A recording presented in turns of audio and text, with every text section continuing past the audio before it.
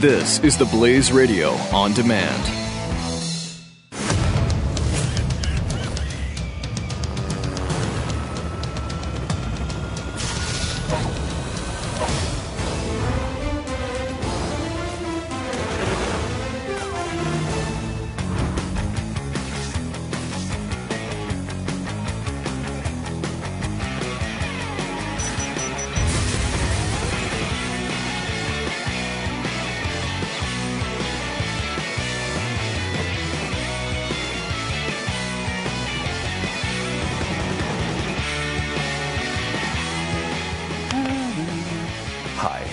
It's Pat and Stu. 888-727-BECK. 888-727-BECK. Here's everything we know about the shooter yesterday in Canada. Michael Zahaf Babo, the gunman that was identified, and we lost him. Oh, no. We lost him. Oh, no. Fortunately, we lost him. Oh, no. Somebody took him down. Sergeant at Arms. Is that what the guy was? Yeah. In the Royal Canadian Mounted Police. Oh, no. So, somebody in the Mounties shot Michael, and he was a recent convert to Islam, according to multiple reports. That's a look at him right there. Kind of interesting. According to CNN sources, he was born in '82, so he was only 34 years old. Had a history of drug use before his conversion. God, I'm getting old. You just realize you hear 1982 and the person's 34 years old. 32. Or 32 years old. That's that is. It's amazing, isn't it? Shocking. When I think 1982, I think that was it's like last week, week before. To me, that was like, well, I was just getting out of high school. Think about this. Think about this for a second. There are a lot of people that we work with on an everyday basis. Yeah. That were born in the 90s. Born in the 90s. I don't want to hear about it. Born in the 90s. In the 90s. Do you remember the 90s? Quite well. Really well. Yeah. Like it's not that long ago. Yeah. And that just means we're old. That's just what I'm coming to. You know what else? How else I notice I'm getting old? I'm starting to like ginger ale. I never liked ginger ale. Lately, I've just been liking ginger ale. I've been finding myself reaching for a nice cold ginger ale. Who does that? Old people do. When you start putting you know what would be good with this is just a little scoop of ice cream. Little scoop of ice cream, a little vanilla ice cream with a little vanilla ice cream. Ale? Yes, good. That sounds delicious. It does. Like a ginger ale float or something? That's nasty. I don't like that. I don't know if I've ever had a ginger ale. My grandmother loved those things. It's weird, and it happens a little bit quickly. This is a little bit of a sidebar from the murder. A little off topic from terrorism and murder. It does hit you that way sometimes. But sources say the guy had been designated as a high-risk traveler by the Canadian government, reported his passport's been seized, but somehow he still made his way around the country to kill people. Authorities wouldn't discuss any possible motives that he had. Here's what the Canadian Prime Minister said. Stephen Harper. Like we don't know. Yeah. Right. Stephen Harper kind of did, though. Stephen Harper kind of did. Stephen Harper. For the second time this week, there has been a brutal and violent attack on our soil. Mm-hmm. Today, our thoughts and prayers are with the family and friends of Corporal Nathan Cirillo of the Argyll and Sutherland Highlanders. Fellow Canadians, in the days to come, we will learn more about the terrorist and any accomplices he may have had. But this week's events are a grim reminder that Canada is not immune to the types of terrorist attacks we have seen elsewhere around the world. We are also reminded that attacks on our security personnel and on our institutions of governance are, by their very nature, attacks on our country, on our values, on our society, on us Canadians, as a free and democratic people who embrace human dignity for all. But let there be no misunderstanding. We will not be intimidated. Canada will never be intimidated. May God bless them and keep our land glorious and free. All right. Kind of a low-key sort of delivery there from. I like Stephen Harper. He's a good guy. He's a pretty conservative Prime Minister of Canada, particularly for Canada. Yeah. But that's a low-key presentation there. He needs to. He take some ginseng or something. St. John's wort. A little St. John's wort. Yeah. Yes. Maybe some green coffee bean extract? Something. Which we learned a little bit about yesterday. A little caffeine. Very. Yeah, but that's what you'd expect from Canada, right? I mean, that's what you're going to get from Canada. They're going to be a little low key. Well, he's trying to be about it. somber. Well, it's a somber moment. In all seriousness, I mean, it's somber, but you can still have passion. You know, you can have passion. George W. Bush did that well. He did the terrorism stuff really well. And so he was. You want him to have a megaphone? The thing is, they hate our. What they don't like about us is freedom. That's what they don't like about us. They don't like democracy. They don't like freedom. They don't like the fact that we have a mosque down the street from the Jews' place.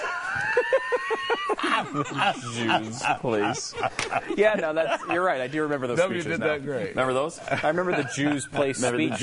In fact, that's what everybody called it, was the Jews' place speech. The Jews' place speech. It was actually held at a Jews' place. People don't realize that. How about the Globe and Mail reporter who was right there on the scene? He's in the Parliament while the shooting's going on. The footage is pretty dramatic. Watch.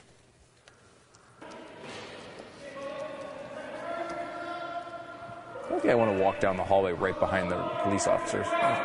No.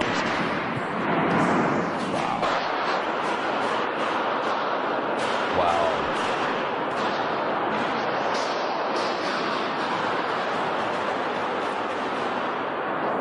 A lot of brave people running toward. Yeah. I was just thinking gunshots. the same thing. That's amazing. They are to be commended. That's great. If I was filming this, you'd see the Parliament getting smaller and smaller and smaller and smaller. Oh, wait, he's outside. He's across the street. He's at the airport. And remember, They're still shooting inside. remember what Brian Lilly told us yesterday. You know, this is essentially like the Capitol building. Yeah. I mean, this is essentially a bunch of gunfire going off inside the Capitol.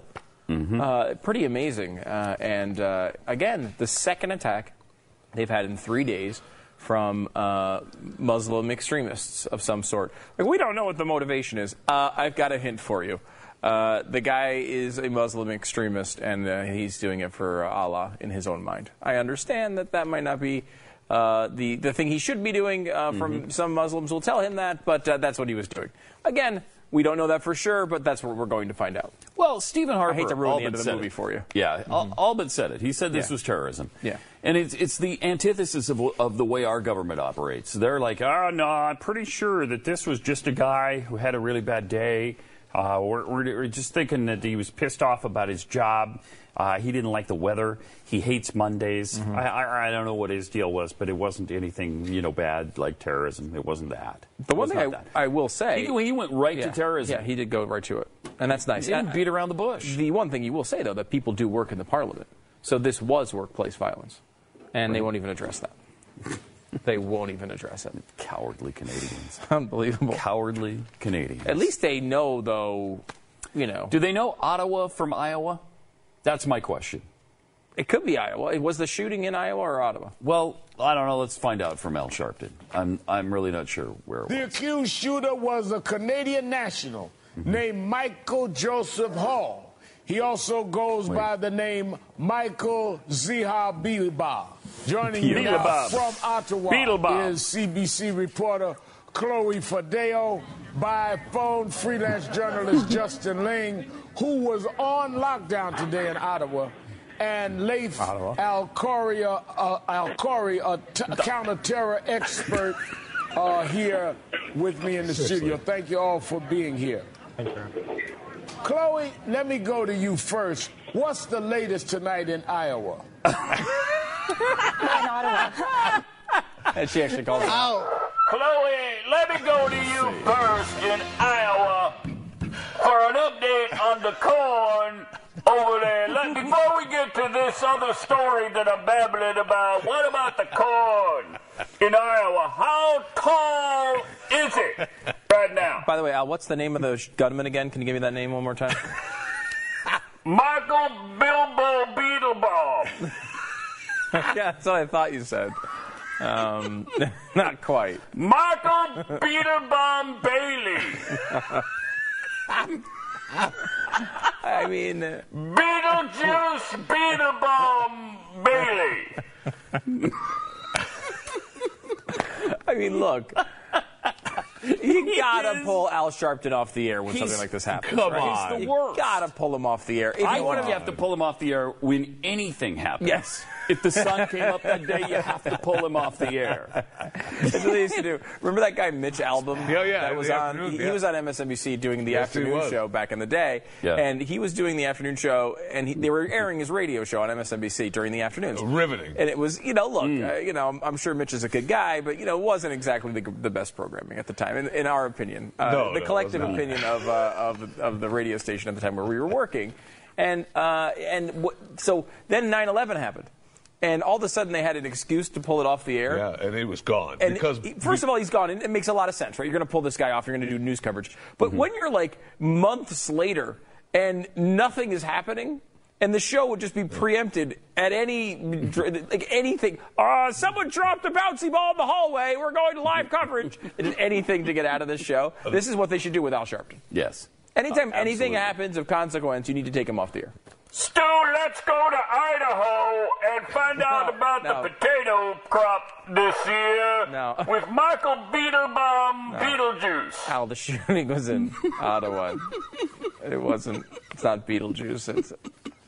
he is bad. He's really, He's embarrassing. He's embarrassingly bad. And we don't have any stake in his performance. No. But I'm embarrassed for MSNBC. I know. It's really bad. I'm embarrassed for him. It's really, really awful. You almost just want to say, look, I understand that you may have put him on the air with the best intentions. Yeah, you might. You think, okay, well, look, the guy is an activist. He's well known. Mm-hmm. He was great. We used to praise Al Sharpton in the debates back when he ran in, what was it? Is it 2004 he ran?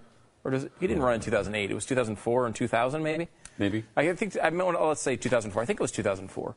And we used to praise him as the guy who was actually the best guy in the debates because he was very entertaining.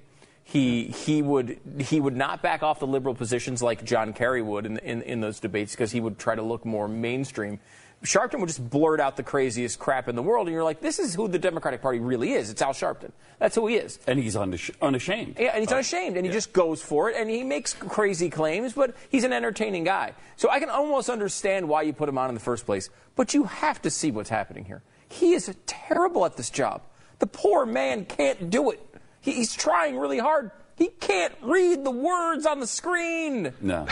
He can't get through the most simple task on television. How do you go... Seriously, let's watch it again because it's fascinating. He goes from Ottawa. He actually gets it right once. How do you go from that then to Iowa? Watch what he did last night. The accused shooter was a Canadian national named Michael Joseph Hall. He also goes by the name Michael Zihabiba. Joining me now from Ottawa is CBC reporter How would you say Chloe Fadeo, by phone freelance journalist Justin Ling, who was on lockdown today in Ottawa, and Laith Al-Khoury, a counter-terror expert, here with me in the studio. Thank you all for being here. Thank you. Chloe, let me go to you first. What's the latest tonight in Iowa? Well, in Ottawa. I don't know. I'm not in Iowa, Al. The whole story is Ottawa. Remember? How did we get now to Iowa? Clear indication. Look, you can make a mistake. Do it. There was nothing in there that he did he pronounce one word in there correctly? Was there a word? Did he say the correctly at any point in there? I couldn't tell. B-I-B-E-A-U. Bibeau? That's how I'd probably guesstimate that. Beetlebomb. Beetlebomb. Beetlebomb. It does sound like Beetlebomb that he said Beetlebomb. Beetlebomb is about what he said. Yeah. Now, how do you get that out of that? I don't. B-I-B-E-A-U? Yes, no idea. Because he has no idea, and he just threw something out there. He has no idea how to read the name, and so he just threw something out there, and that's what he does. I know we've talked about it before, but does anyone go to him? Al. Dude. Yeah. You gotta. A producer. Seriously. Someone. Before the show, here's the guy's name, Al. Here's how you pronounce it. Yes.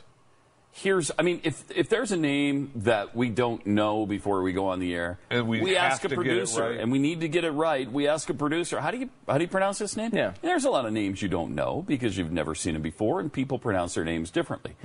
And so you ask, how do you pronounce this? Anybody know? Does anybody know? And then you find out, how do you pronounce the name? I mean, he mispronounces so many things like Jitty. How does a producer not go to him after the 4th or 5th or 6th time he said Jitty instead of Giddy and say, Al, the word is giddy, okay? It's a hard G sound. Giddy. And then, if you have to, you put a double G or a capital G in the prompter. I've done that before. Something. Sometimes, we don't use prompter very much on this network, as you probably can tell. Wonderful World of Stu, when I write a monologue, we'll put it in the prompter. We almost never do it on this show or on the radio show.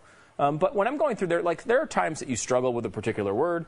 It doesn't hit you right, so you spell it phonetically in there to try to, to get yourself to key your mind into make sure you say, making sure you say it right. Remind yourself you want to emphasize a certain way, anything. Yeah, and that doesn't mean that you never make a mistake. But when you start making the same mistake on basic words that humans use to communicate with each other, you wonder what's going on. I mean, Al's not a young guy. No. But something's going on. Something's going on, and he doesn't, look, you got to say at some point, look, Al, you're an entertaining guy. You're great when you're off the cuff, when you're talking about Ferguson, even though obviously I think he's terrible at that. But, they would think his opinions were good. Do that. What we're going to do is we're going to say, hey, we got the latest from Ferguson. Here's our guest. We're not going to make you pronounce their name. They're just on the screen. Bill, what do you think about what's the latest in Ferguson? And then you can just talk about how evil Republicans are. Just go for it. Let him just go. Don't make him read Babuski on the or Ottawa. You can't trust the guy with the word Ottawa. That's way too much for him. That's 3 syllables. Bielba. That is unbelievable. Michael Ziehoff Bielba. It's Bibeau. It's Bebo. Bielba. Can we play it one more time? Michael Ziehoff Bielba. So good. Name Michael Zia Bilba. Zia Bilba. It's Bilba. It's Bilbo. All right. 888-727 back. More Pat and Stu coming up. Chloe. How are things in Boise, Idaho, and Des Moines, Desmond's, Iowa today? Oh, man.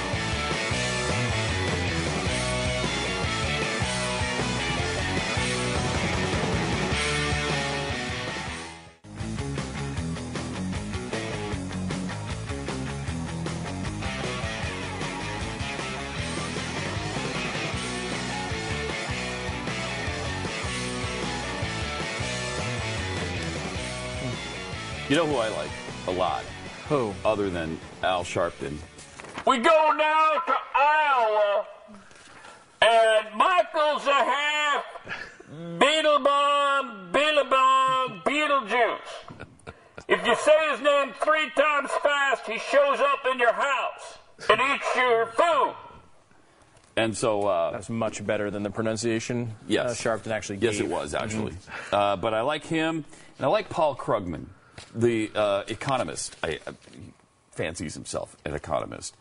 And yesterday he spoke with the HuffPost Live about taxes, and here's what Paul said. Paul, being the genius that he is. Okay, there's actually it's a well-known result which says that you should tax the rich at whatever rate maximizes revenue. And it's actually it sounds strange, but in fact, rich people they're at a level where the utility to them of an extra dollar has got to be very small. So we really shouldn't be worried about how much money they have left. And there's no reason to believe that the extra effort that the rich make to make more money is worth anything more than the extra money they make. So what you really should want to do is soak the rich as much as possible. So the top tax rate should be whatever it is that collects the most revenue. Now the question is, how high is that? And most estimates have been saying 70 to 80%. I can just imagine that we don't know that for sure, and it's possible to argue that it's 90%. We had 91% in the 50s. The U.S. economy did pretty well back then, so I can believe it. Now, this is not going to happen, but there is really no reason to worry at all. Any increase in top tax rates is almost certainly a move in the right direction starting from here.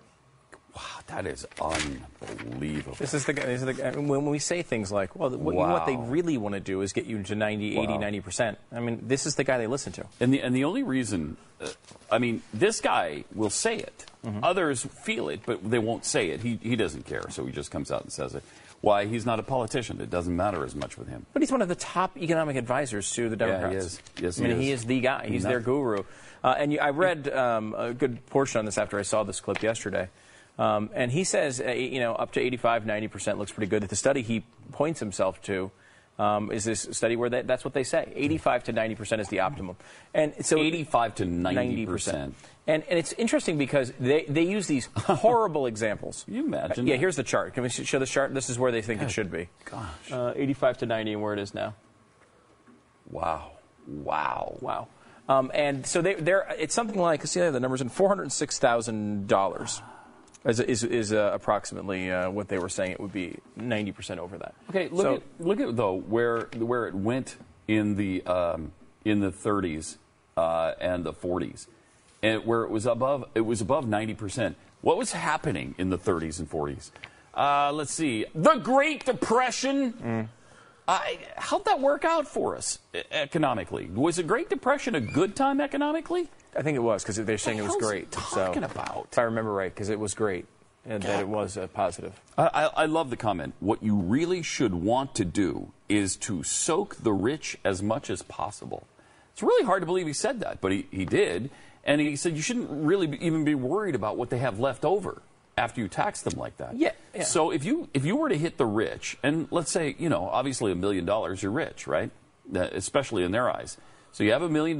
They take 90% of it. You get to keep $100,000. No, they take 90% over the threshold. So you would have a lower rate for your first couple $100,000, and then so you might be able to keep $200,000. Yeah, $200,000 or $300,000 maybe.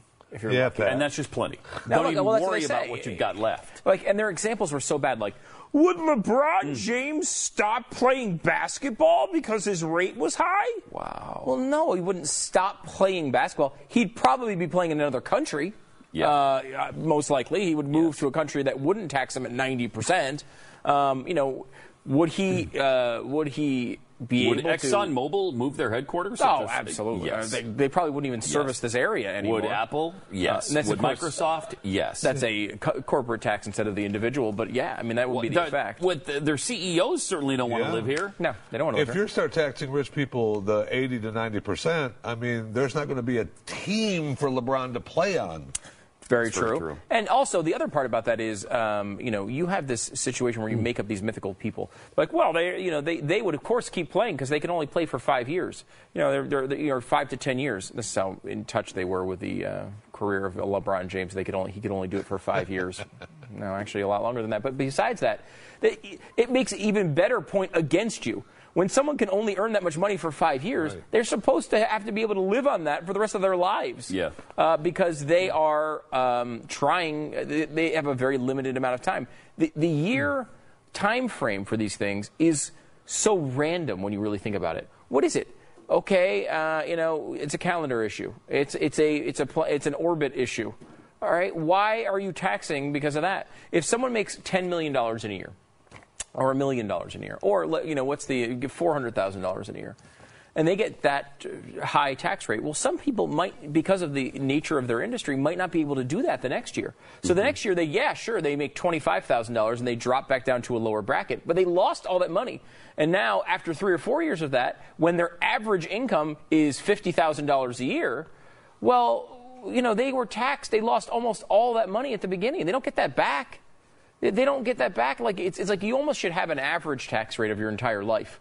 You know what I mean? Where like when you have a big earning year, your tax rate might tick up a little bit, but it should be like what your average earning is over a decade or two.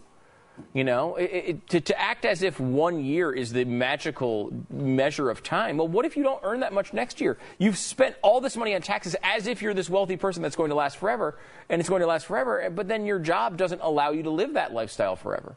So you get completely screwed the next year. It's really ridiculous. The average, the top marginal rate right now is on, let's see, anything over $406,750 for okay? individuals, For and individuals. $457 for couples. So let's talk individual rate. So the top rate, you start getting hit at 39.5%, which is really ridiculous because it's actually more than that, because then you also get taxed another 5% through Obamacare. So you get that as well. So now the number was 44.8%, I believe. 44.8%. And that was a fact-checked number at the time. So if you make $450,000, you're only taxed at that rate for the last $43,000, right? Okay, or so.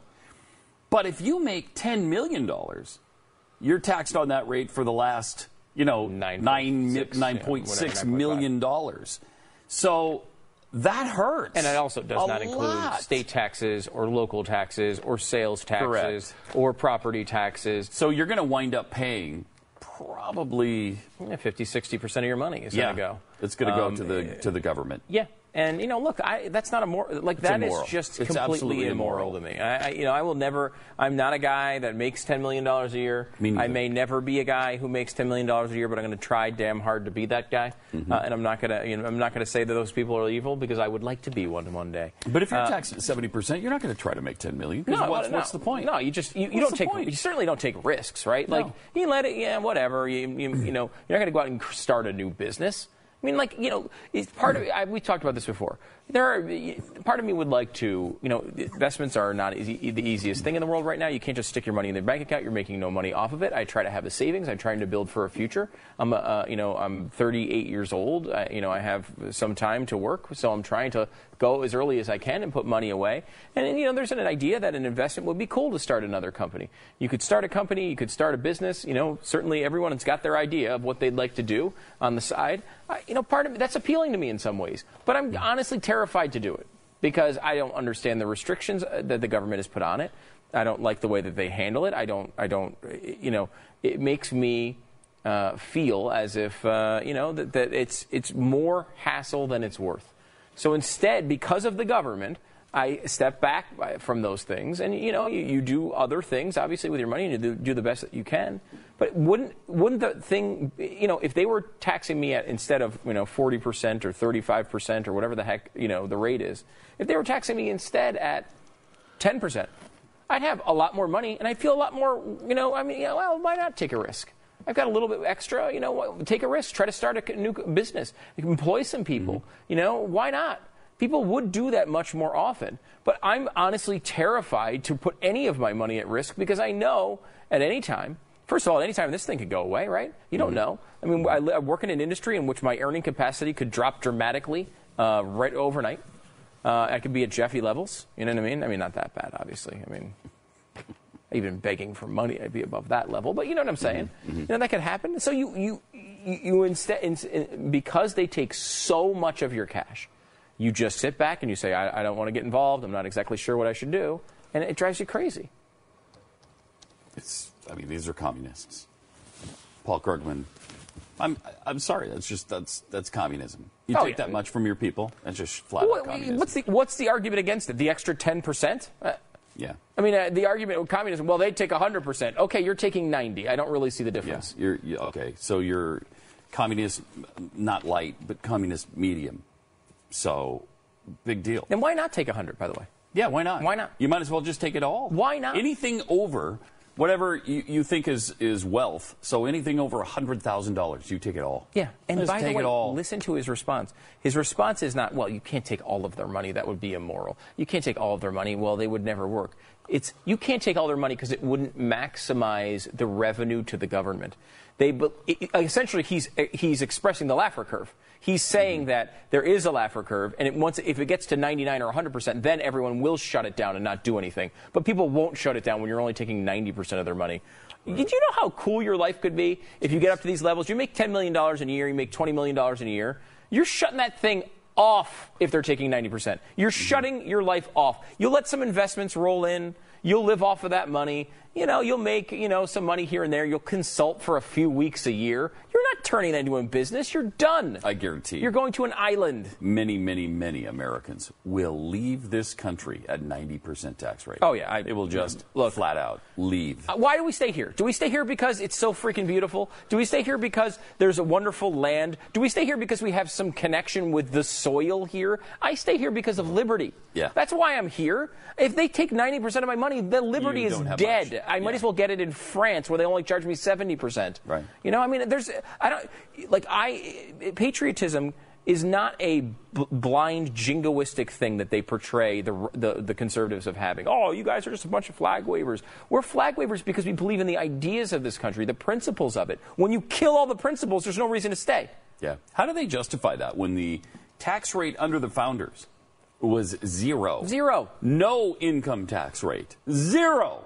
So you got to believe that's the way they intended for it to be. You had to pass a freaking constitutional amendment to get an income tax, okay? And in 1913 you had to do that. It took 130 years to do that. And there are no worse people in human history, with the possible exception of the Nazis and Jeffy, than the people who allowed the freaking income tax to be passed through a constitutional amendment. If any of your relatives that were around in that era that didn't fight against that, they're pathetic, Put them in awful prison. people. Put them in prison right now. I mean, think of how hard it is to get a constitutional amendment. You got a constitutional amendment through saying we're going to give you an income tax? How the hell did that happen? Pretty bad.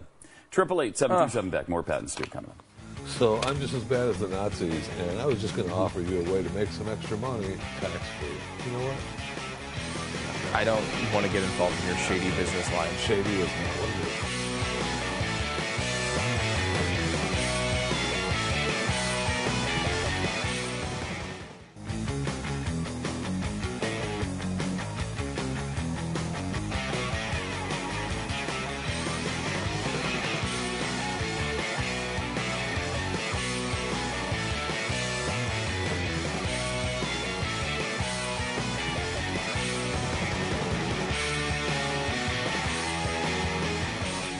Triple 8-727-BECK. It's Pat and Stu. Welcome to it. Apparently the CDC doesn't think a travel ban would be effective. I haven't heard that. Have you heard, you haven't heard that? Yeah. Are you sure? Yeah. They've only said it a couple of times. Oh, okay. Do we have the couple of times? I mean, just a few times. Because what my big concern is why. Why isn't it a good idea? Well, I know they don't think it's a good idea, but clearly, right? they did. What? I explained it to the American Yeah, people, they've right? clearly explained it multiple times. Here's a big list of their fancy excuses as to why the most obvious thing in the world to do should not be done. Even if we wanted to, we couldn't seal these countries off. And in fact, the measures that have been taken that have made it harder to fly in and fly out have made it harder to get help in, harder to control the epidemic, and therefore, paradoxically, have increased risk to other places. Sealing them off, first off, won't work. Second off, it will backfire. Because if we can't get help in there, then we're not going to be able to stop the outbreak, and ultimately, we will end up at higher risk, not lower risk. I do believe, have to recognize that we are all connected. And although we might wish we could seal ourselves off from the world, there are Americans who have the right of return. There are many other people who have the right to enter into this country. And that we're not going to be able to get to enter this country? Risk, no matter what we do, unless and until we control the outbreak in West Africa. We want to make sure we don't do anything that backfires, because if you stop travel, if you isolate these countries, it makes it a lot harder to get help in. The disease spreads more there. It may spread to other countries in Africa, and ultimately, we may be dealing with this for years on end. But isn't the risk we have to stop it at the source, here, or we won't be able to protect people? Above all, do no harm. If we do things that are going to make it harder to stop the epidemic there, it's going to spread to other parts of Africa. How is it going to make it harder to stop it over there? Because you can't get people in and out. You Why can't we have charter supplies flights? in and out. You know, charter flights don't do the same thing commercial airlines What do you mean? They fly in, they fly out. That is unbelievable. He cannot find a reason that is logical. Unbelievable. Can't do it. Oh, that's agonizing and unbelievable. None of it made sense. I mean, really, really bad. And they didn't even go to, he didn't, who was it the other day that went to, was it one of the congressmen? who said that it was going to drive people underground. Yeah, he did say that as well. He said he the did same say reason. that. Yeah. Mm-hmm. Drive people underground. Yeah, it wasn't exactly that way, but he said the same thing. It was, look, people are going to find a way to get here.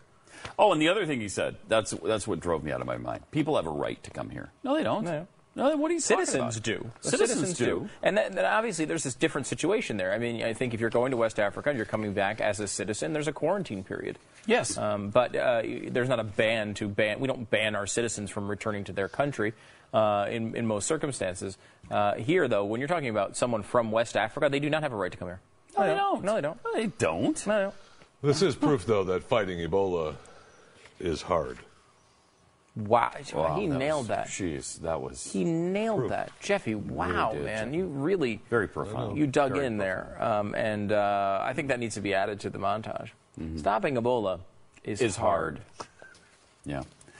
According to Business Insider, the second Dallas nurse that contracted the disease, she's apparently now Ebola-free. So that is awesome. Officials at Emory University Hospital and Centers for Disease Control and Prevention couldn't detect Ebola in Amber Vinson at all as of Tuesday night. And guess what? She's black. So apparently they didn't want her to die because she's doing a heck of a lot better and she's going to live. This is ruining Jesse Jackson's career. It is ruining him and Al Sharpton right now. Right now, I would think Jesse Jackson and Al Sharpton would be intentionally poisoning this nurse to try to make it look as bad as possible. It's kind of interesting. And you're seeing that the CDC is now, after this disaster of them trying to explain why they can't have a travel ban, they're trying to do everything but the travel ban, so they can say they didn't do that. Their new thing is they are now, first of all, they've banned travel to all but 5 airports, right? Right. And now they're doing heavy monitoring on anyone who goes to those airports. Significantly expanding their vigilance, federal health officials said Wednesday they would begin monitoring all travelers, even Americans, who come into the U.S. from West Africa for 21 days. So you come in, they're not going to stop you, but they're going to make sure you check in. I heard today, the way I heard it described was, you are going to have to report your temperature to the CDC. Now, I don't know. I hate to be a skeptic of human behavior here, but you need to report your temperature. 98.6, click. 98.6, click. That's kind of how I feel that's going to go. I could be wrong on that, but that doesn't seem like you're going to get accurate. Well, I'll just ask them. Of course, that's what happened with Duncan. They asked him, have you had anybody, you've been like carrying any pregnant women back and forth from the hospital that might have Ebola? No! Of course I have not. And then they sent him home. Yeah, they let him do what he wanted to. Yeah. Mm-hmm. According to the World Health Organization, they say that the real number of cases is believed to be much higher than reported by a factor of 1.5 in Guinea, 2 in Sierra Leone, and 2.5 in Liberia, while the death rate is thought to be about 70% in all cases. So they're saying that instead of being 5,000, right around 5,000, the real number is around 15,000, which is pretty bad. That seems like a factor of 3 to me, if my math skills are correct, but I have not studied Common Core math. So Liberia has been worst hit, 4,665 cases, 2,705 deaths, followed by Sierra Leone and then Guinea.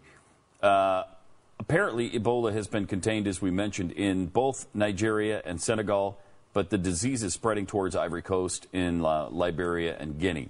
Now, the WHO said it's undertaking extensive investigations into why so many had caught the disease. I wonder if it's because these other countries are not doing travel bans. I don't know, but that could maybe contribute.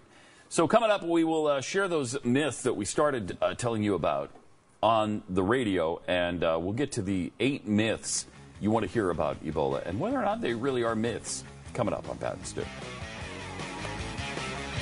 So, how do I make money? Tax-free? Oh, now you're interested. Wow. Oh, now you're interested. Just curious. It's just point of sale. Point of sale? What is that? Point of sale. With what? I have some items.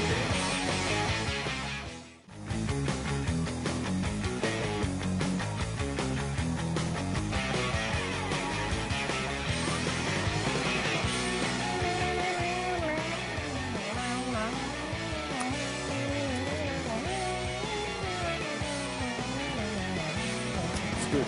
That's good. That was just a guitar. Oh. Okay. 888-727-BECK. It's Pat and Stu. We have 8 myths. These are compiled by BuzzFeed. They come from various sources. BuzzFeed just compiled these. But they're from sources like the AP and the London School of Hygiene and Tropical Medicine and others. But here is myth number 1. Now, these are supposedly, if it's a myth, it's not true, right? Someone could have Ebola and be contagious without knowing it. Now, we've been told that seems to be possible. Yeah, I read a Washington Post story, a headline today, which said you can pass the Ebola virus before you know about it. It was like the exact opposite headline as this.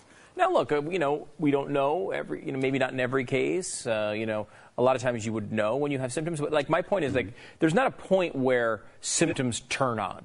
Right? It's not like flipping a switch. You have a slow, gradual raise in temperature. You don't know you have that symptom until you measure your temperature. Yeah, your temperature doesn't go from 98.6 to 109. Right. It goes from 98.6 to 99.5 or whatever, and then you might notice it at 100.5, 101, something like that. And you might think, well, all I have is a cold, or I have the flu, or whatever. And then you're contagious. Mm-hmm. You wouldn't immediately, unless you've been around Ebola victims, you wouldn't immediately jump to Ebola. Yeah, and how about this for, I don't know, we'll throw, $5,000 your way. And Jeffy, you probably would do anything for $5,000, but I'll offer this to the BuzzFeed writers. I don't know how much they're worth. But what we'll do is we'll get Nina Fan in front of you, and we'll have her sneeze on you, and we'll pay you $5,000. See how that works out for you. You let me know. You let me know, because I know it's a myth here, and I would assume that you fully believe that it's impossible to spread. So number 2 is you can catch Ebola if someone coughs or sneezes on you. Yeah. Yeah, I'd like to challenge you, if you believe that's a myth, to be sneezed on. Now, of course, obviously, my computer would crash right before we did this segment where all the articles were pulled up. But as we pointed out, and I pointed this out on last night's show as well, there is the guy who runs the Minnesota Institute for Infectious Disease. I can't remember the exact name of it. He said it was the number 1 concern he's had in all his entire public health career of 40 years. And as CNN described it, some experts do believe that this can happen and it can spread that way after a virus mutates. No, because this virus can't mutate. Ebola could mutate and become airborne. That's another myth, Stu. That's myth number 5. And that one we called out last night. Maybe we could. I was going to say it might actually be worth. Maybe we could do it tomorrow. Playing that segment from Glenn's show last night, picking apart the PolitiFact thing, because it's the same thing that absolutely can happen. It has absolutely happened in an airborne fashion between animals. We know that. We also know that people are very concerned about that. As a legitimate possibility. It actually does mutate every time it gets into another body. Actually, more often. The one thing I did learn as doing research for that piece is it actually not only mutates when you pass it, but mutates inside your body when you have it, even if you don't pass it.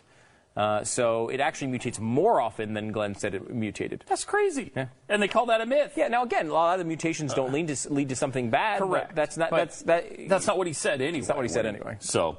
Number 3 on this list, though, we've already done number 5, but number 3 was you could catch Ebola from a pet dog. Now, we were worried about that because of the situation in Spain where they put the dog down, and the other situation with Nina Pham's dog where they did not put the dog down, and we thought that to be irresponsible.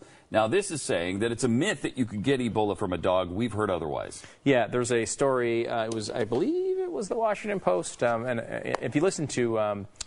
if you go to the Blaze radio and go to the podcast, Dan Andrews had a podcast about this, went through all the details of the reporting on this topic, where it does indicate that they have absolutely no idea how long symptoms, they don't know the incubation period for dogs. They don't know how long they can pass it, how long they can pass it for. But they do know that it's a carrier.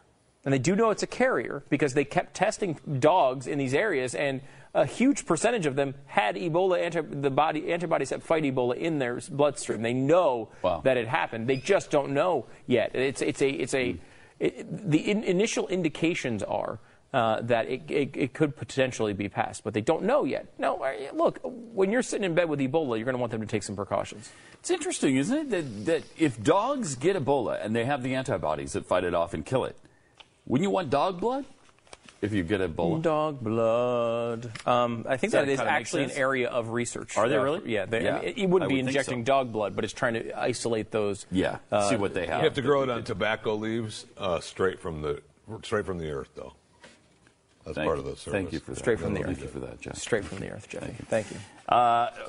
Another myth, you can catch Ebola at a cocktail party. Now, I maintain that if you go to a cocktail party, you get sneezed on by a fellow person with Ebola, you're going to get, you could very well get it. Certainly or, if someone vomits on you. If somebody vomits on you, which can happen at a cocktail party. How Jeffy? about you hook up and you go have sex with the person who has Ebola at a cocktail party? I say you can get Ebola at a cocktail party. Yes, absolutely. Yes. There's no, it doesn't stay away from alcohol. That's not the way Ebola works.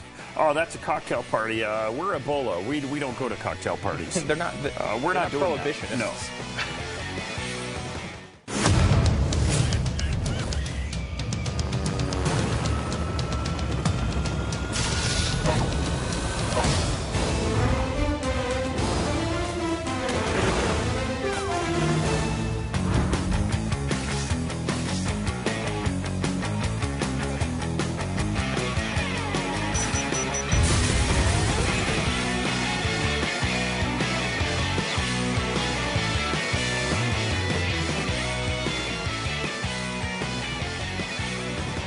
Triple 727 Beck is the phone number. Welcome to the Glenn Beck program. Do you know there's an election coming up?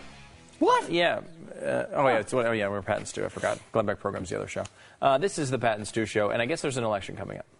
Hadn't heard. Yeah. When is it? 2 weeks from now? 2.5 weeks? Something like that. Something like that. We're really close, and it does not feel that way. October 23rd right now. So, really, gosh, is it a week from Tuesday? Wow, we are really, really a week close from to this coming thing. Tuesday, right? Correct. So yeah, a little less. 2 than weeks 2 from weeks last Tuesday. Thank you, Jeffy. How many weeks from the Tuesday before that? So this is an amazing thing because this election, I don't think it's gripped the world in the Our way collective consciousness. Yeah, and even in talk radio, I don't feel like it's gripped the world. It's just like one of those things where we know it's coming, we know it's important. There are a lot of important elections going on, but I don't know that we've been as engaged as probably we should have been in this election. So we wanted to kind of get to one of the races, which is a big one, the Senate race in Louisiana. Currently, Mary Landrieu has the seat there. She's awful. Yeah. That's a good way to put it. Yeah. Yeah, it's a summary. That's not every position of hers. Now, you would look at this race, I think, and you look at any website that's predicting what's going to come out, you'll see Mary Landrieu versus Cassidy. Landrieu versus Cassidy. Landrieu versus Cassidy. It's not really true in Louisiana. Louisiana has this sort of crazy system, and actually I kind of like it in a lot of ways, where they just take the top two people and then there's a runoff, unless someone gets over 50%. Currently, there is a third person in this race. He is a Air Force Colonel. Rob Maness is his name. He is from Louisiana, and he joins us now. Rob, how are you? I'm doing great. How are you guys? Doing well. Rob, you are sort of the third guy in this race, but Louisiana has an interesting situation because you don't just win this outright. Is that correct? Unless somebody gets over 50%, then it would be over. But if they're under 50%, it's sort of like a primary, isn't it? Oh, it is a primary, and it's the last primary of this cycle, and I'm the last conservative standing. When Mark Levin endorsed me, he said, I'm the conservative in the race, and I'm running against two career politicians. That's great. One of them is Bill Cassidy. Is that any relation to David Cassidy? Not sure about that. Okay. But, we'll have to look into that. To make the connection. So you are big on free market. You don't like the federal stimulus program. You're anti-Common Core. You're pro-vouchers. I mean, these are great conservative stands. How is it that you're not like at 80% in Louisiana? Well, this race is very difficult to poll. We've got a three-way race right now with two Republicans and one Democrat that nobody seems to like. Mm-hmm. And her numbers are dropping. The establishment Republican, his numbers are dropping, and our numbers are climbing, and we're within single digits of making the runoff. And we're excited about going into November 4th. Wow. I mean, I know this is one of those things where it does feel like Landrieu's not going to win this race. So, and again, any stranger things have happened. After 2012, I will not put anything past any election. Mm-hmm. But, so stranger things have happened. But Landrieu it's an odd choice for Louisiana in the first place, and it's nice to see Louisiana coming to their senses a little bit. However, when you look at, and that's kind of how I think Louisiana should look at this race, there's no reason to vote for the lesser of two evils. Here's a Republican guy. Yeah, he's an establishment guy. Why bother doing that when you can vote for a guy like Rob Maness? And, if he wins, if he can come in second place, he's going to be the candidate. You're going to get a real conservative in the Senate. Why not go for that? It seems like that's kind of why I like the system, because it gives you that opportunity where it's, a lot of people will think, well, there's a third party and I don't want to waste my vote. You don't waste your vote here because there's the runoff situation. That's right. There is no split the vote or waste your vote or what some people refer to as a Perot effect, because it's the best system where the voters who actually vote for a candidate in the majority get to put that candidate in the seat. And if they come out between now and November 4th in early voting and on November 4th in the numbers that we think they're going to come out from our percentage perspectives, we could win it outright if everybody would just say, let's vote for the real conservative in the race. Now, tell me a little bit about Cassidy, if people don't know him. I know, is it true that he actually at one point donated to Landrieu's campaign? That is true. The best contrast that I can paint between the two politicians that I'm running against and me, who has never run for office before, but did serve 32 and a half years in the Air Force, is that they both agree that health care is a fundamental right. And this conservative has read the Constitution, the Bill of Rights, understands Creator's law and natural law, and doesn't believe that. It's a service and a product that should be affordable, yes, but not a fundamental right. They both agree that they should pass laws to raise the debt limit whenever we need to, so we can continue to go more than the $17.5 trillion in debt that we are now. And they both agreed to give this president a blank check to go into an offensive, undeclared war in Syria and Iraq in a piecemeal fashion that's only going to end up getting Americans killed and wounded and maimed in much larger numbers than would be necessary if we did it the right way. Well, it's a guy that John McCain just campaigned for just last week, right? So he's a progressive Republican. That's somebody you want to run from. Plus, I got to tell you, the whole Cassidy family, from Jack Cassidy to David Cassidy, probably Bill, they're all partiers. You can't count on him in office. These guys, they're bad news. They're bad news. You don't want none of that. Rob Maness has some great support here from Tea Party Express, Senate Conservatives Fund, Madison Project, Sarah Palin as well. Mary Madeline said some great things about you as well. It's an interesting thing because, when you talk about a race that's going on now, where even the Democratic candidates will not say that they like the Democratic president. You have Democrats all over America running from this president, and they won't even acknowledge that they voted for him. Have we heard from Mary Landrieu? Did she actually vote for Obama? Will she admit that? We haven't heard from her, but I know that the congressman, who's a Republican now, was asked if he voted for President Clinton when he was a Democrat, and he refused to answer that question too, from what I saw of the Senate Conservatives Fund last week. So, oh my gosh! It's, right. If you vote for him, you vote for him. I voted for Mitt Romney, and it went against my conservative values that I'm running on a little bit, but he was a Republican nominee, and I thought that was the right thing to do. Yeah, it really is odd. I always I make the same plea because look, Bill Cassidy probably would be a great senator in Massachusetts. I'd probably be really thrilled to have Bill Cassidy in Massachusetts at this point. But this is freaking Louisiana. Yeah, why are we choosing between a Democrat and a person who donated money to that Democrat? That is not a logical choice for a state like Louisiana. It has Bobby Jindal as the governor. And we don't have to. We have the best system in the nation for selecting that candidate the voters want to get into the seat. So we don't have to select a liberal, progressive Republican candidate like what the party is running. Rob, tell us. Select the real, no-kidding conservative. Tell us about your conservative values. Where do you stand on the issues, like the Second Amendment, for instance? Well, I believe the Second Amendment is a God-given right, and it's the insurance policy for our Constitution, and I won't support even debating further federal legislation that infringes on that constitutional right. It's not necessary. The states have strong enough laws, and I'm going to fight for a reciprocity bill between the states for concealed carry permits. I think it's ridiculous that we don't have that nationally.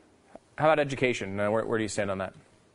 I'm opposed to Common Core. I support the conservative reform agenda that Mike Lee and the Heritage Foundation have put together, especially in taking accreditation out of the federal education cartel's hands and putting it back in the states so we can create and accredit more institutions so that it will drive costs down and increase competition, which makes more options available to the kids that are out there that need those options so they can compete in the 21st century. Obamacare, what are your thoughts on that?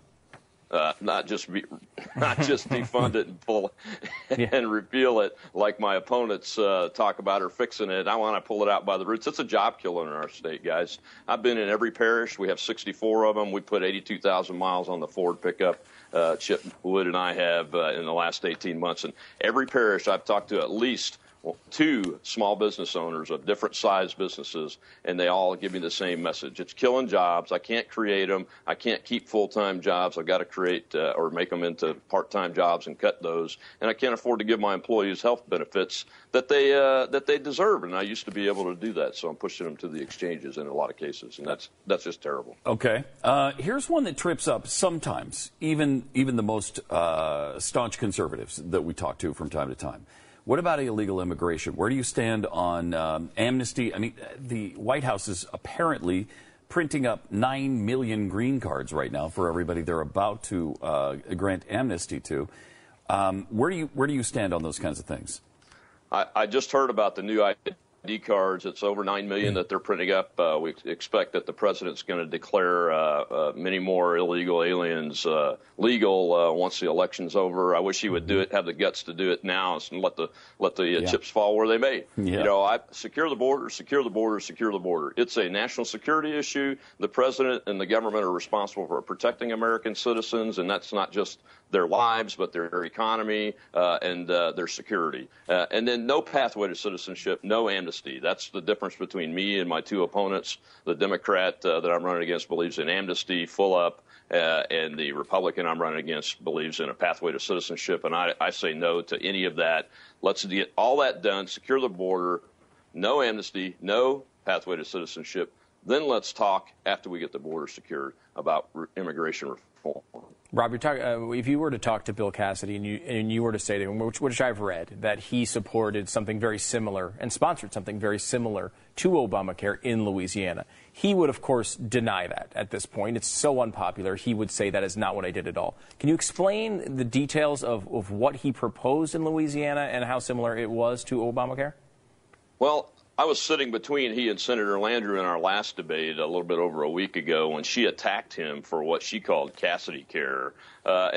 You know, the similarities are there. It's government health care. He actually ran on it. I've seen it been shown a TV ad from his state Senate campaign where he ran on that bill. It was never passed out of committee because it wasn't believed in. I don't believe that it had an individual mandate, but there was some talk of an employer mandate. So it's very similar, and you know, healthcare exchanges were going to be set up and those kind of things. It's government healthcare. Wait. So how does Landrieu, who voted for Obamacare, come out and attack him for Cassidy Care? I don't know. You know, a lot of Republicans in the state, the hardcore party folks got mad at me because I was pointing out the bill as I was traveling around the first year I was on the campaign trail, and they got angry with me and upset with me. And I said, look, you know, he's going to be attacked by the Democrats for this. And sure enough, the very first debate that he showed up to, it was our second one between the senator and I, she attacked him outright with that. You know, so I'm running against 2 Washington, D.C. creatures that both believe in government health care of some type. And I'm the only one that wants to pull the thing out by the roots because it's breaking our economy and it's hurting the folks that it was designed to help in the first place. Rob, if your opponent, Bill Cassidy, said to you one day, I think I love you, so what am I so afraid of? I'm afraid that I'm not sure of a love there is no cure for. What would you say back to him? you got to talk about the songs people know, man. And go back to I would just say go to your roots and run on your beliefs and your record. Don't try to be something you're not. I'm running on something that's what I believe in and what I think I am, a person that's fighting for liberty, prosperity, and certainty in our Constitution. That's why Tea Party groups like me. That's why Democrats like me. That's why, the Lions clubs like us and average citizens in the state. And the party people, they don't like me in either party because they're the hyper-partisan extremists.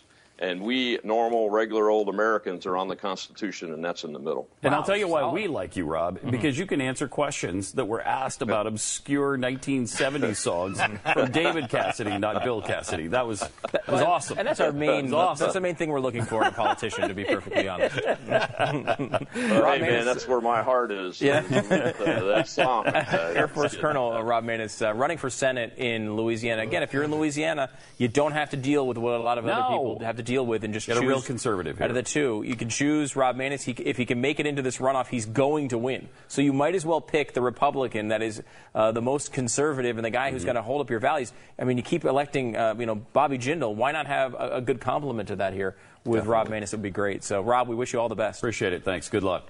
Well, thanks, fellas. I appreciate it. And be careful of that song. Yeah. What's the website, Rob? It's robmaness.com, ROBMANESS.com, and early voting's going on now, Monday through Saturday, every day, 6:30 to 8 p.m. Find your location on govote.com. All right. Thank you. Rob Maness from Louisiana. Very cool. RobManess.com. All right. Well, I'll meet you halfway. That's better than no way. There must be some way to get it together. More Pat and Stu coming up. I'm not going to sit here and listen to this. So standing, he didn't throw them out. Didn't miss a beat. Didn't miss a beat. Well, he hasn't had a bad speech like Jindal yet. No, that's right.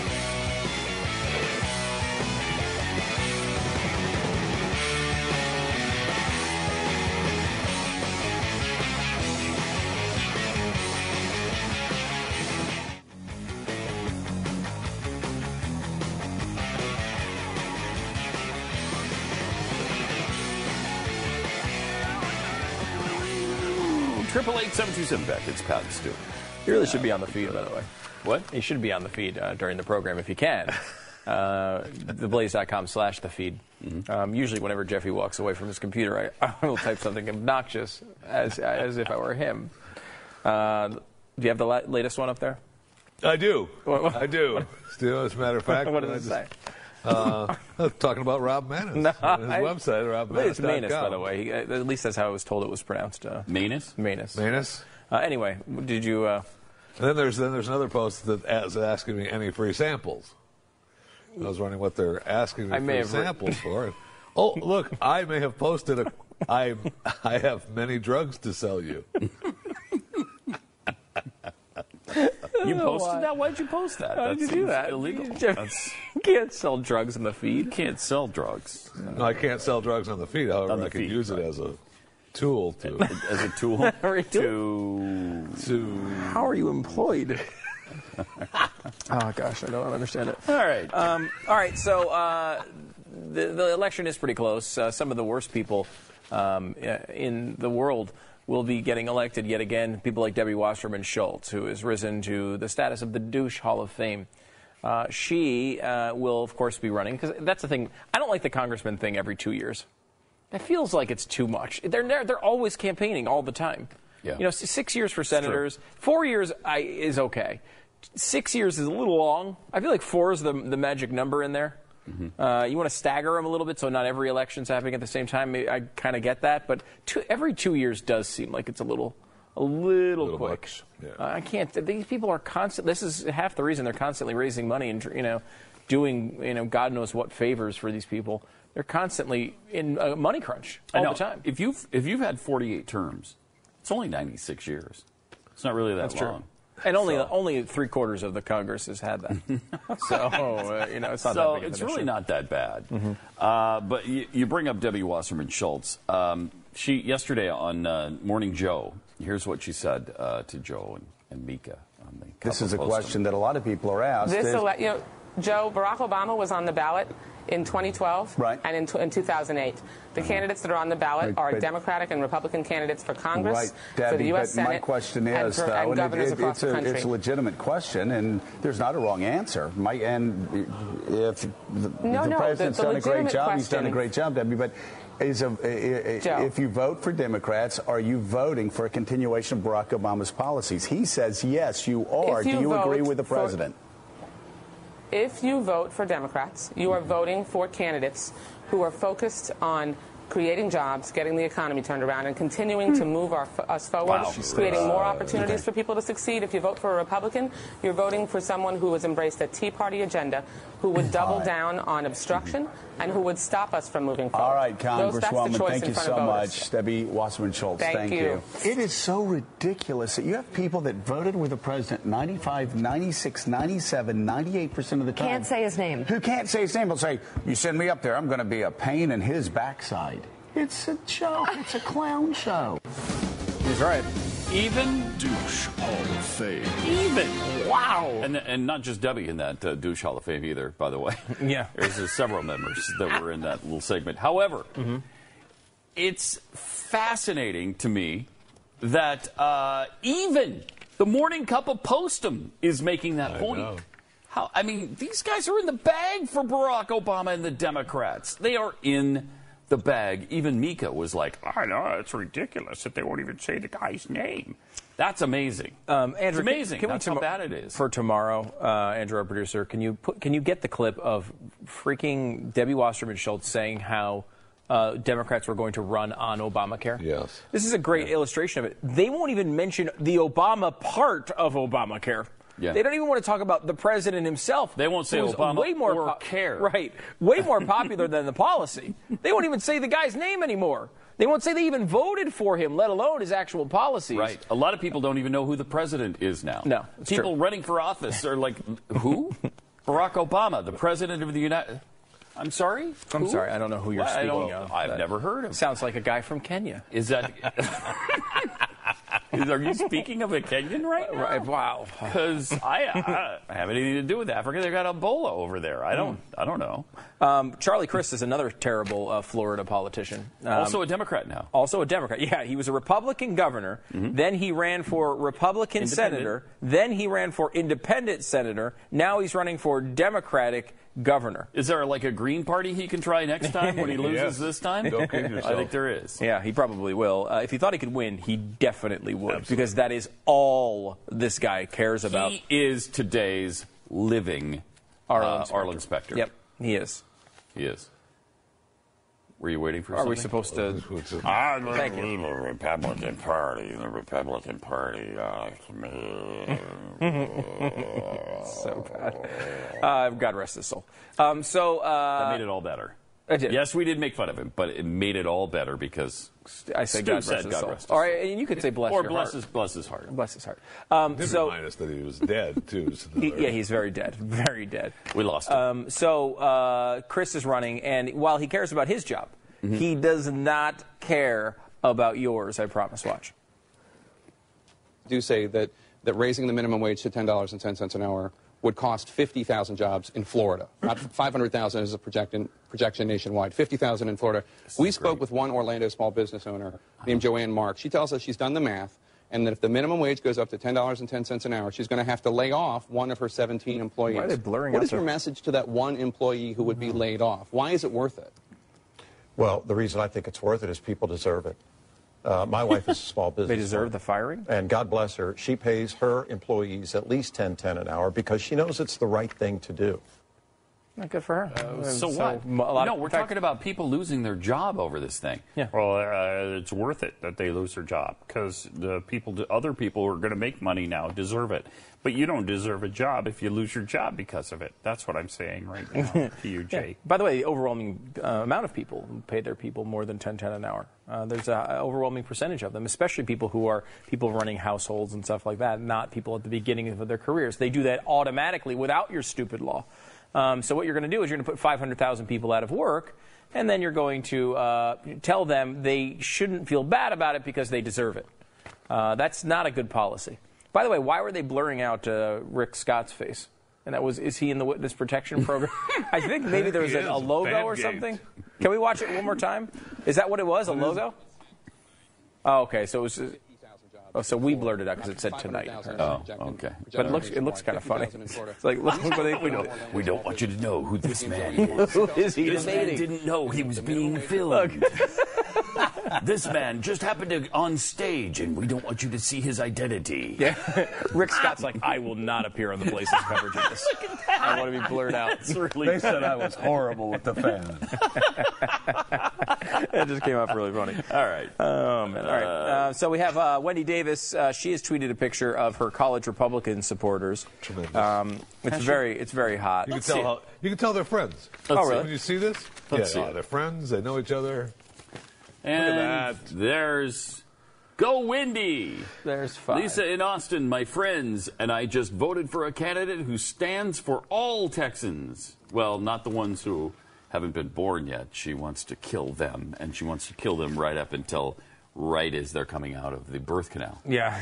Yeah, that's an issue. Yeah. By the way, the other issue is that the picture originated from an account for college Republicans of Virginia. Did it really? Yeah. That's just a minor. College. That's a minor detail. Republicans for Virginia. Wendy Davis at Lisa in Austin. That picture sure looks familiar. Awesome. That's awesome. Great. From September, by the way, so it's not even a brand new picture. They just found an old picture of a few Republican or a few young people and just tweeted it. She sucks. Nobody will know. You know what? This reminds me. Can we get the? She might be the worst candidate ever chosen for a major state, major election. They got so excited about that abortion thing, you know, and they were like, "Wow, here's someone with a national profile. She could bring in some cash, right? You know." And really, I mean, what a disaster. All she's doing now is applying for a job at MSNBC. We all know that. And I mean, she's as bad as Al Sharpton. She's as bad at her job as Al Sharpton is at his job. Oh, yeah. By the way, there was a woman, I can't remember what representative it was, and I saw the picture yesterday. I want to see if this is real, who did a pro-choice rally. And she did the pro-choice rally. You know, it's around Halloween, so she did the pro-choice rally. I don't know who scouted her location, but behind her it said like pro-choice, and then there was just skeletons hanging all over the place, like Halloween directions or just decorations. But that's not the decoration you want for a pro-choice rally. Probably not. A bunch of skeletons. So maybe we can find that too. This is Cory Gardner from Colorado is running an amazing race. And this is one of the few times that these, you know, we've heard, oh, establishment, these guys can actually win. It doesn't seem to happen that often. I don't know if this guy would be considered establishment or not. It seems like maybe he's leaning that way. But Colorado seems to like him, and he's beating the crap out of a sitting senator. Mark Udall is now down by 3 or 4 points in most of these polls. And I think he's led 15 of 16 polls. I think is the number. Wow. Pretty amazing. And he's leading independents by 13 points now. In Colorado. It's an important race. If the Republicans win Colorado, they're going to take the Senate. That's what I'm saying to you right now. It's a good prediction. That has to do. It. I mean, because that's a race that they should lose. I like it. To be frank. And if they can win that, this is going to be a good year for Republicans. It's true. You seem to be enjoying I was enjoying the skeletons behind. It's true. Behind Representative Ann Custer. In New Hampshire, and the one tweet is Custer's last stand. That's good. They're talking about her staffers. Who's the advanced staffer that set up this pro-choice rally? And she's got cobwebs and skeletons all behind her for Halloween. That is not a good. That's not good. Not a good visual. Not good optics is the way optics that they would. The optics bad. are terrible on this one. We'll show you that picture coming up. Can you send that over to him, Jeffy? 888-727-BECK is the phone number. Back with more in just a moment on the Pat and Stu program.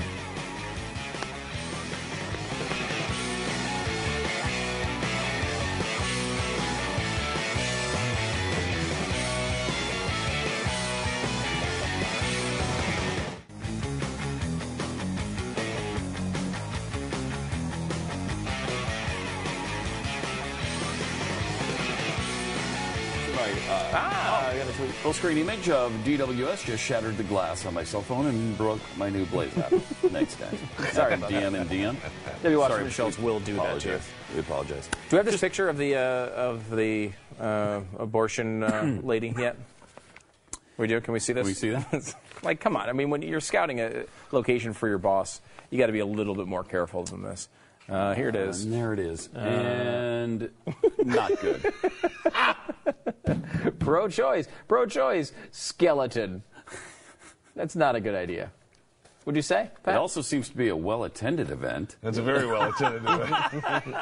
It also seems to be the basement of the restaurant that closed last year. That looks really bad. Yeah, it looks really bad. I just went to a political event. I told you guys this the other day, and got into some hot water with people.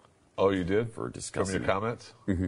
Oh, wait, so when you talked about it in there, you got in trouble for it? Let's make it worse. What happened? It caused an issue. What happened? Let's make it worse. It caused an issue with some people. We can make this worse for you, Pat. Yeah, I know you can. Oh, no, I can make it worse for myself. Believe me, I'm very capable. No, we're here to help. Doing that. What happened? We want to get you out of it. People are pissed. At what? You told the truth. The people who organized it were not happy that and I didn't even talk about what city it was in. You didn't even say where you live. You haven't said where what the names are. They didn't have to claim it. Right. You know, could have been anywhere. Could have been anything. But they were not pleased. So does one of them think they are conservative and are mad at you for pointing out that they're not? It wasn't the candidates. It was because I didn't hear from them. It was the event. It was the event organizers who were pissed about it. And you went to a candidate symposium. Complained about the candidates. Complained about the candidates. Not the symposium. And that's it. And it's they're pissed. Yeah, they're pissed. Well, sometimes you just got to. It happens. I mean, Jim's Catering can calm the hell down. But we heard that there's a movie theater coming to our town. Well, my town. Drove you guys by there yesterday. But this is huge for us because our town refuses to have anything there with a tax base. You know, anything that might invite tax base, they don't have it.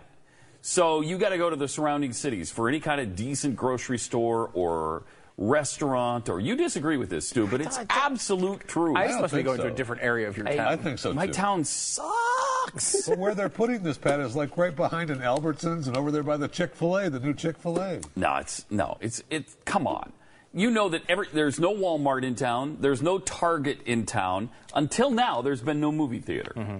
You have to go to the surrounding towns. That's true. All of them are much smaller than ours. All of them. Mm-hmm. For any kind of entertainment value. One of the towns has this beautiful, outdoor shopping extravaganza that sprawls for about 6 miles. Mm-hmm. We've got this little thing with the town hall and like there's not a shoe place. Yeah. It's like horrible. The art building or whatever. But all these candidates, to their credit, all the candidates that I did not like because they really weren't, they all claimed to be conservatives and didn't seem to be to me. But they all claimed they were bringing business into the town. So we'll see, and maybe this is the first step. The new mayor I actually like of our town. He's now really hiring good. Signs were up over by that theater yesterday when I drove by. So there is hope. They're looking for taking applications right now. And the bigger than all of this other crap you're talking about. Well, blah, blah, blah, elections, laws, blah, blah. It's an Eden movie theater. Okay? It's a great Eden movie theater. That's what I'm saying. Yes. I love that. That's what I'm saying. Anytime you get an Eden movie theater, you don't need anything else in your town. It's the only thing you need.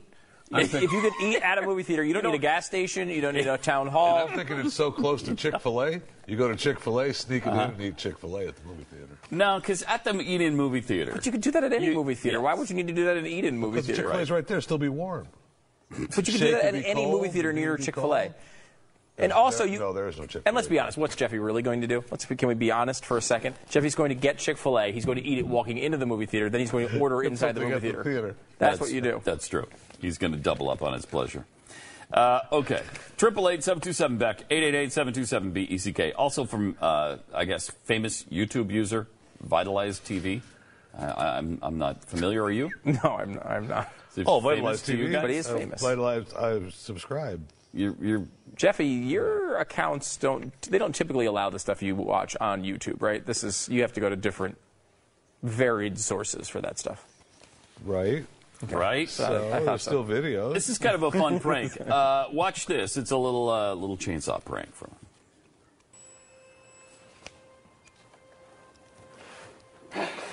Help me! Help me! Help me!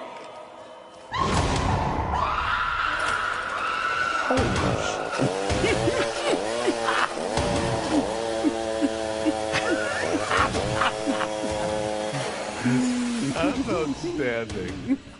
Oh, crap. Oh, man.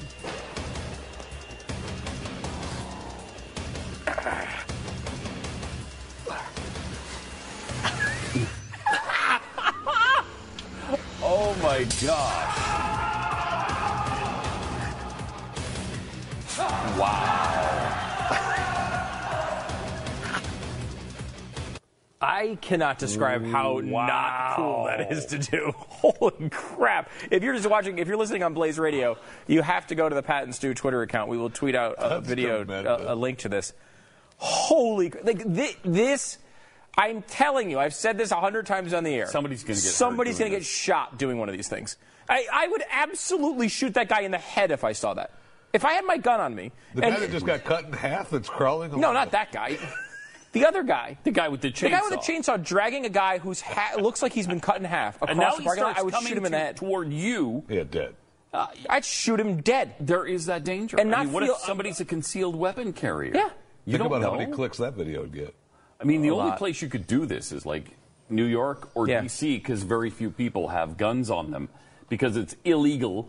But look at this. I mean, which makes you think that it might not be real. God, that is unbelievable. It's a fair point, Jeffy. Maybe it's not real. This is not. I mean, this is an immensely entertaining video. Right. I mean, it is insane to do. Right. And I hope it is set up, but it doesn't. I mean, it looks pretty real. Doesn't look like it. It's in a big parking lot that's awful empty. Though that view is odd because there's no camera there, and so they're obviously editing. Right. If you look at the part where they're close up right above the guy dragging him across the floor, that's not actually obviously a live shot because there's no camera there.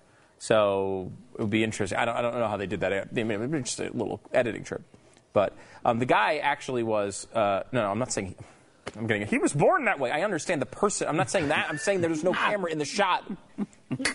Jeez. So we don't know how he got the shot. We don't know how he got the camera shot. Not how they didn't show his legs. I don't know how they erased his legs. No, I understand that the guy doesn't have legs. I think that was pretty clear. Then we have this one. Former Republican congressional candidate and self-proclaimed Liberty Speaker Gavin Seam stopped a Washington State police officer last week because he was driving an unmarked vehicle. It's kind of weird, but Seam explains that he has a reason for this type of activism. Let's take a look at that. Just flag this officer over. I want to make sure his unmarked car is legal. Yes, sir. Afternoon, sir. How are you? Good. Hey, the reason I stopped you today is because I saw this car was unmarked. Is this a registered unmarked vehicle for undercover work, or? Okay, you're not allowed to have patrol cars that are unmarked. Are you aware of that under Washington State RCW? I'd have to look it up. But... Yeah, you really should do that. So there's no market, there's no indication on this car. Mm-hmm. Okay, what's your name? Canfield? Canfield. Okay, Deputy Canfield. Can I see some ID? Can you see some ID of yes. me? Yeah, I need to make sure that you need to prove you're driving an unmarked vehicle, so I need to make sure you're actually a police officer. Are you stopping people in this vehicle? Yeah, I am. Okay, it's completely in violation of Washington State law, and you are culpable in that, the way the law is written. Okay, so you've admitted that you are in violation of Washington State law and that you are stopping people in this vehicle. So what I'm going to encourage you to do, I'm not going to write you up today. What I am going to encourage you to do is take this car back. I know you're smiling, but we the citizens do have a right to hold you guys accountable.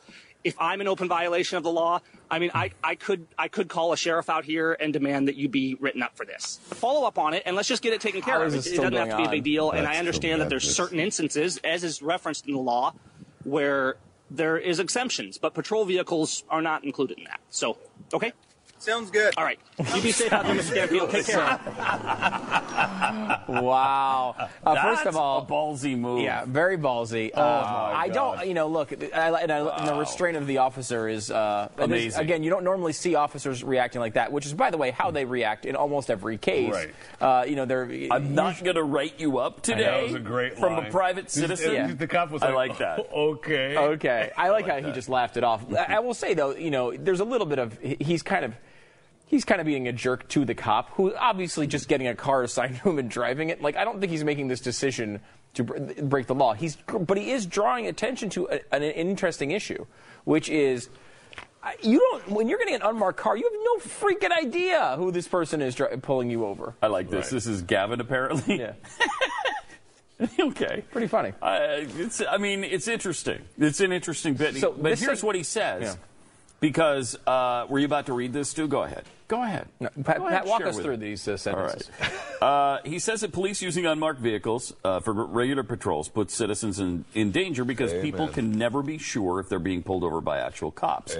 On his blog site, he wrote, if you think that's not a serious issue, try asking those who've been raped or lost loved ones because of unmarked cars. Now, you don't, if the car's unmarked and a guy's just driving around pretending to be a cop, they could cause real trouble. Yeah. Absolutely. I mean, so it is. And it's happened. And I understand both sides of it, but it is sort of like, because you don't know. Of course, you don't know if just because the car is marked that it would be a police officer either, really. I always think about that for the simple things like cabs. There was a movie with, I think De Niro was in it. I feel like it was De Niro, but where he was a cab driver or he... Does anyone know what I'm talking about? Taxi driver or something like that? I don't think so. That couldn't be it. No, but there was another movie. I can't remember who was in it. And he was a cab driver, and he picked up a girl, to drive. And then once she was in, it was a car that was rigged so they could lock it and they couldn't get out. Just Charlton Heston was in that. Charlton Heston. That was a Criminal Minds episode. That was Charlton. It was a Criminal Minds episode too. Yeah, it could happen. Gwyneth Paltrow. But I will say, that was the. We'll title that last segment "How to Get Yourself Shot." Yeah. So number one, fake a chainsaw attack. Number two, go be a punk to a cop. Well, plus, most of the time, being a good idea. No. The unmarked police cars. I mean, you know that they're unmarked police cars. Seriously, you see, you know that. Oh my gosh, you have a lot of experience with officers. You know. Okay. Not everyone has seen the inside of 5,000 police cars. Like you have. Not everyone. 5,000 is an awful big number. 888-727 back. That's what we're saying. That's why you need That's why a lot of people cut back on some of your activities. If I didn't know that law, though, I'm pulling that one out of the back like that. But you could move to Washington, except you're not allowed to.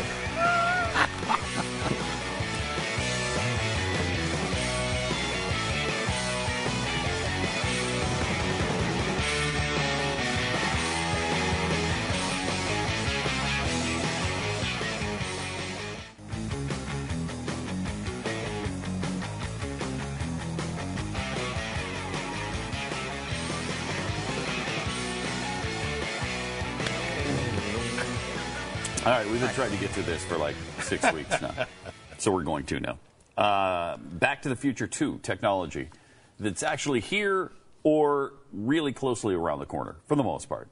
Things like biometric thumbprint scanners. We have those, right? Oh, yeah. I mean, for a long time. Yeah, I've got one on my phone. That's how I get log into my stupid phone. Yeah, without having to push any buttons or anything. You just put your thumb there. Yeah, I mean, I have one on one of the safes. That I have a safe that has one of those. I mean, those are pretty common now. Prevalent. Yeah. Something we don't have that's not prevalent, although Stu says he saw something like this recently, a hoverboard.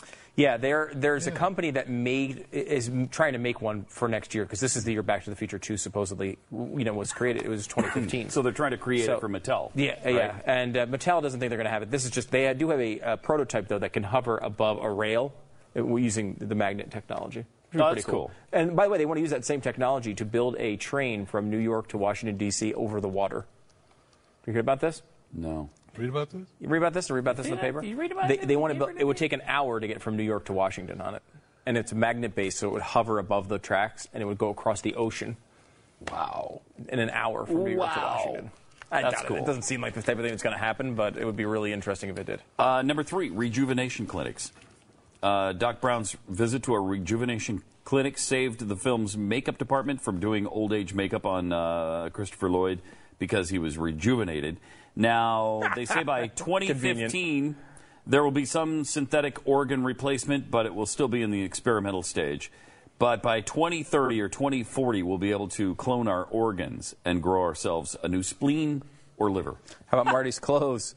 Marty's power lacing Nike shoes and automatic adjusting jacket seemed like too good an idea to not exist. Nike has hinted at upcoming power lacing shoes, but don't expect electronically size altering clothing to be all the rage in a year or two from now. Well, that kind of sucks. The drying thing, I think, would be big.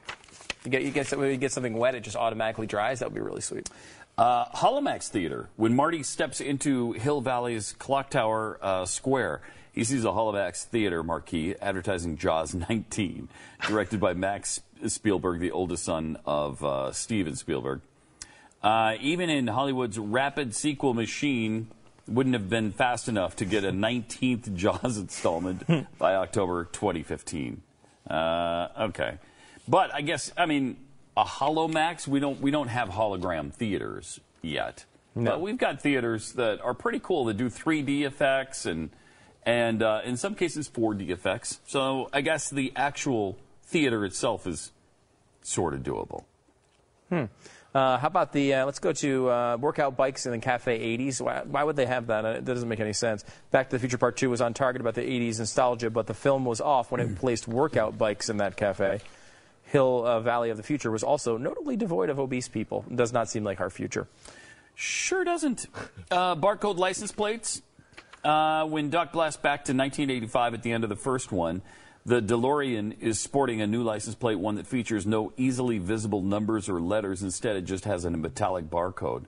Now, that probably won't happen with cars, but we do have the ability for cars to just go through a toll and just be scanned. It's similar. We do that. Yeah. It's similar. Yeah. And flying cars. That's not going to happen. What? That's not going to happen. Flying cars will not happen. It will not happen? Will not. We just did stories that they're working on it. We already got one. We saw the video. It will happen eventually. No, it won't happen. Jesus will come before flying cars.